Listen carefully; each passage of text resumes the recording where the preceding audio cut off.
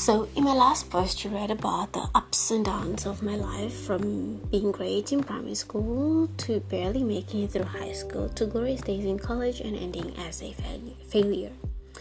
It has been quite a roller coaster, and every journey is a roller coaster.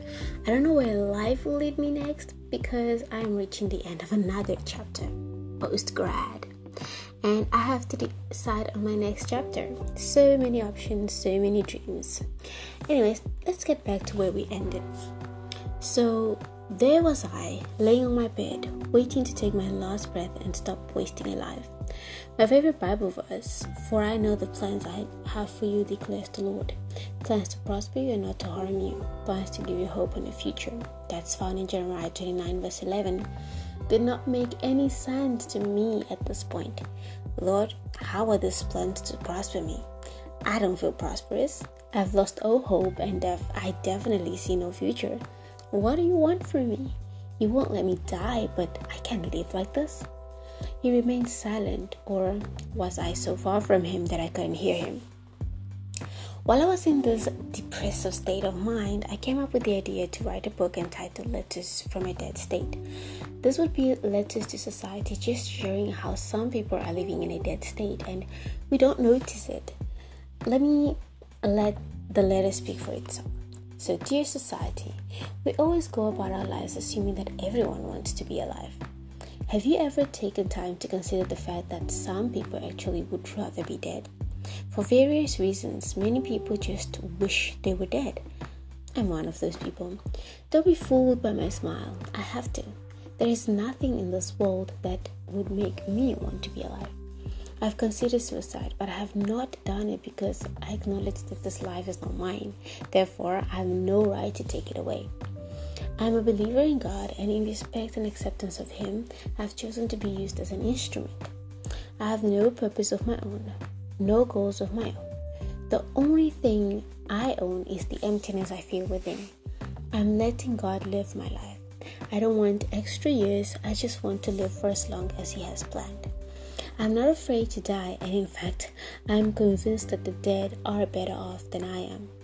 They have no worries, no feelings. That's why I'm not afraid to die. Several times I've asked the Lord when my time will come, and till today, in my dead state, I wait for an answer. Don't worry, this is not a suicide note.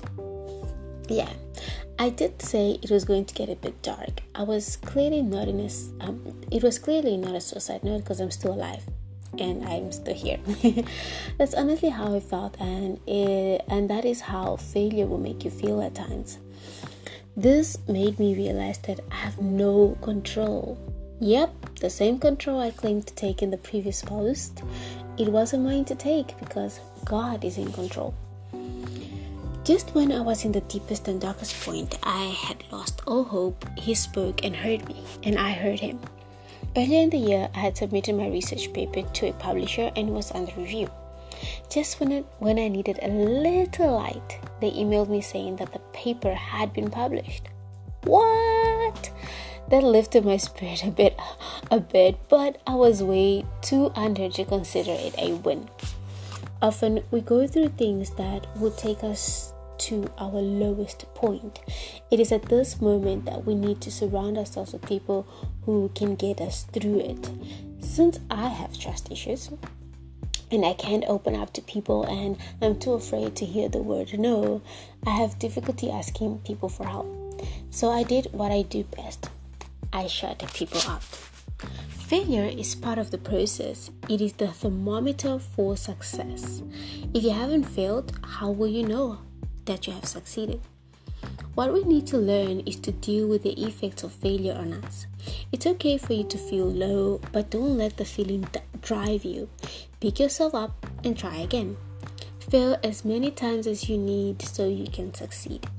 I read a book earlier this year where the author emphasized the importance of rejection.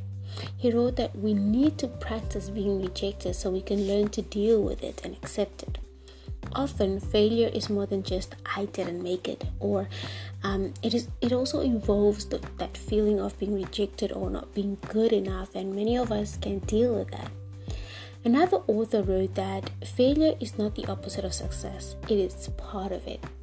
If we learn to embrace failure, we realize that success is not a destination, it is a process.